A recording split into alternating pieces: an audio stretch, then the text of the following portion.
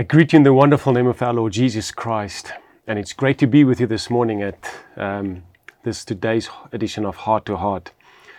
Now, in the book of Hebrews chapter 11, all of you have probably heard by now that particular chapter referred to as the giants of faith, and so much has been said about faith and how we can apply it in our lives. But there are a few things that I want to point out this morning, because they are obvious things, but we sometimes miss the simple and the obvious things, and we battle in our own walk with God concerning faith, because we sometimes miss these things.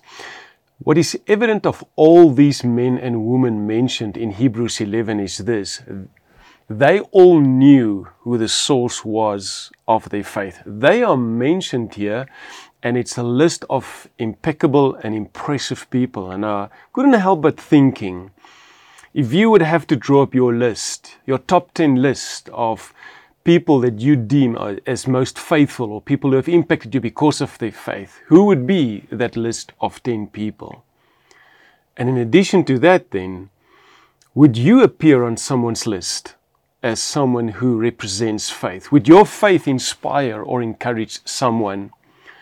Because the list of people that are given here, they all had different ways of how they portrayed faith and how it impacted them, but they all knew who the source was. And I just want to read the first three, just make reference to them in the book of Hebrews 11 from verse 5 onwards. The first one that we read here is from Abel, and it says here, he offered to God a more excellent service, and his witness was obtained as being righteous. The next one is Enoch. He was taken away, we all know, by God, and his faith statement for him was, he said, he pleased God. Now, the word pleased means that whatever he did was pleasing to God. It was accepted by God. And then we get Noah, and verse 7 it says, Noah was divinely warned of things to come, but he moved with godly fear. You see, they all acted in faith, but in different ways. Now, I want to take you to this morning's portion in Hebrews 10, verse 38. It says there, now the just shall live by faith. But if anyone draws back, my soul has no pleasure in him. That, for me, is the crux of this. If anyone draws back, that means if there's compromise on our faith. If there's doubt, then it means that we are drawing back from God. It means we're accepting something else instead of faith. May you be encouraged by that, because drawing back from God means we are pulling away.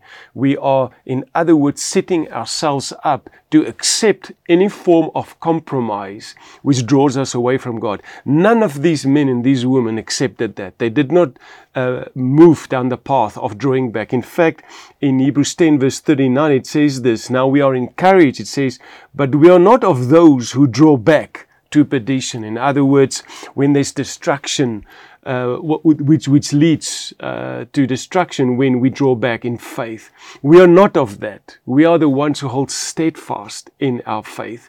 Your faith must speak, and it's not in words, it is in action, because if your faith is connected to God kind of faith, you will be on the list of someone who is encouraged by the faith that you exhibit. May you go in this day with the knowledge that that faith draws you closer to God and inspires someone else. Heavenly Father, we thank you for this privilege of sharing your word and strengthening our faith. May we be those who are encouraged by faith in Christ Jesus to reveal it to the world that they may come to know you. We ask this in Jesus' name. Amen. Have a wonderful day, everyone. Did you enjoy that? We would like to connect with you and share much more with you. Just click on the link below and follow there, and it'll open up a whole world, a whole new experience of great things of God just to bless you. We love you.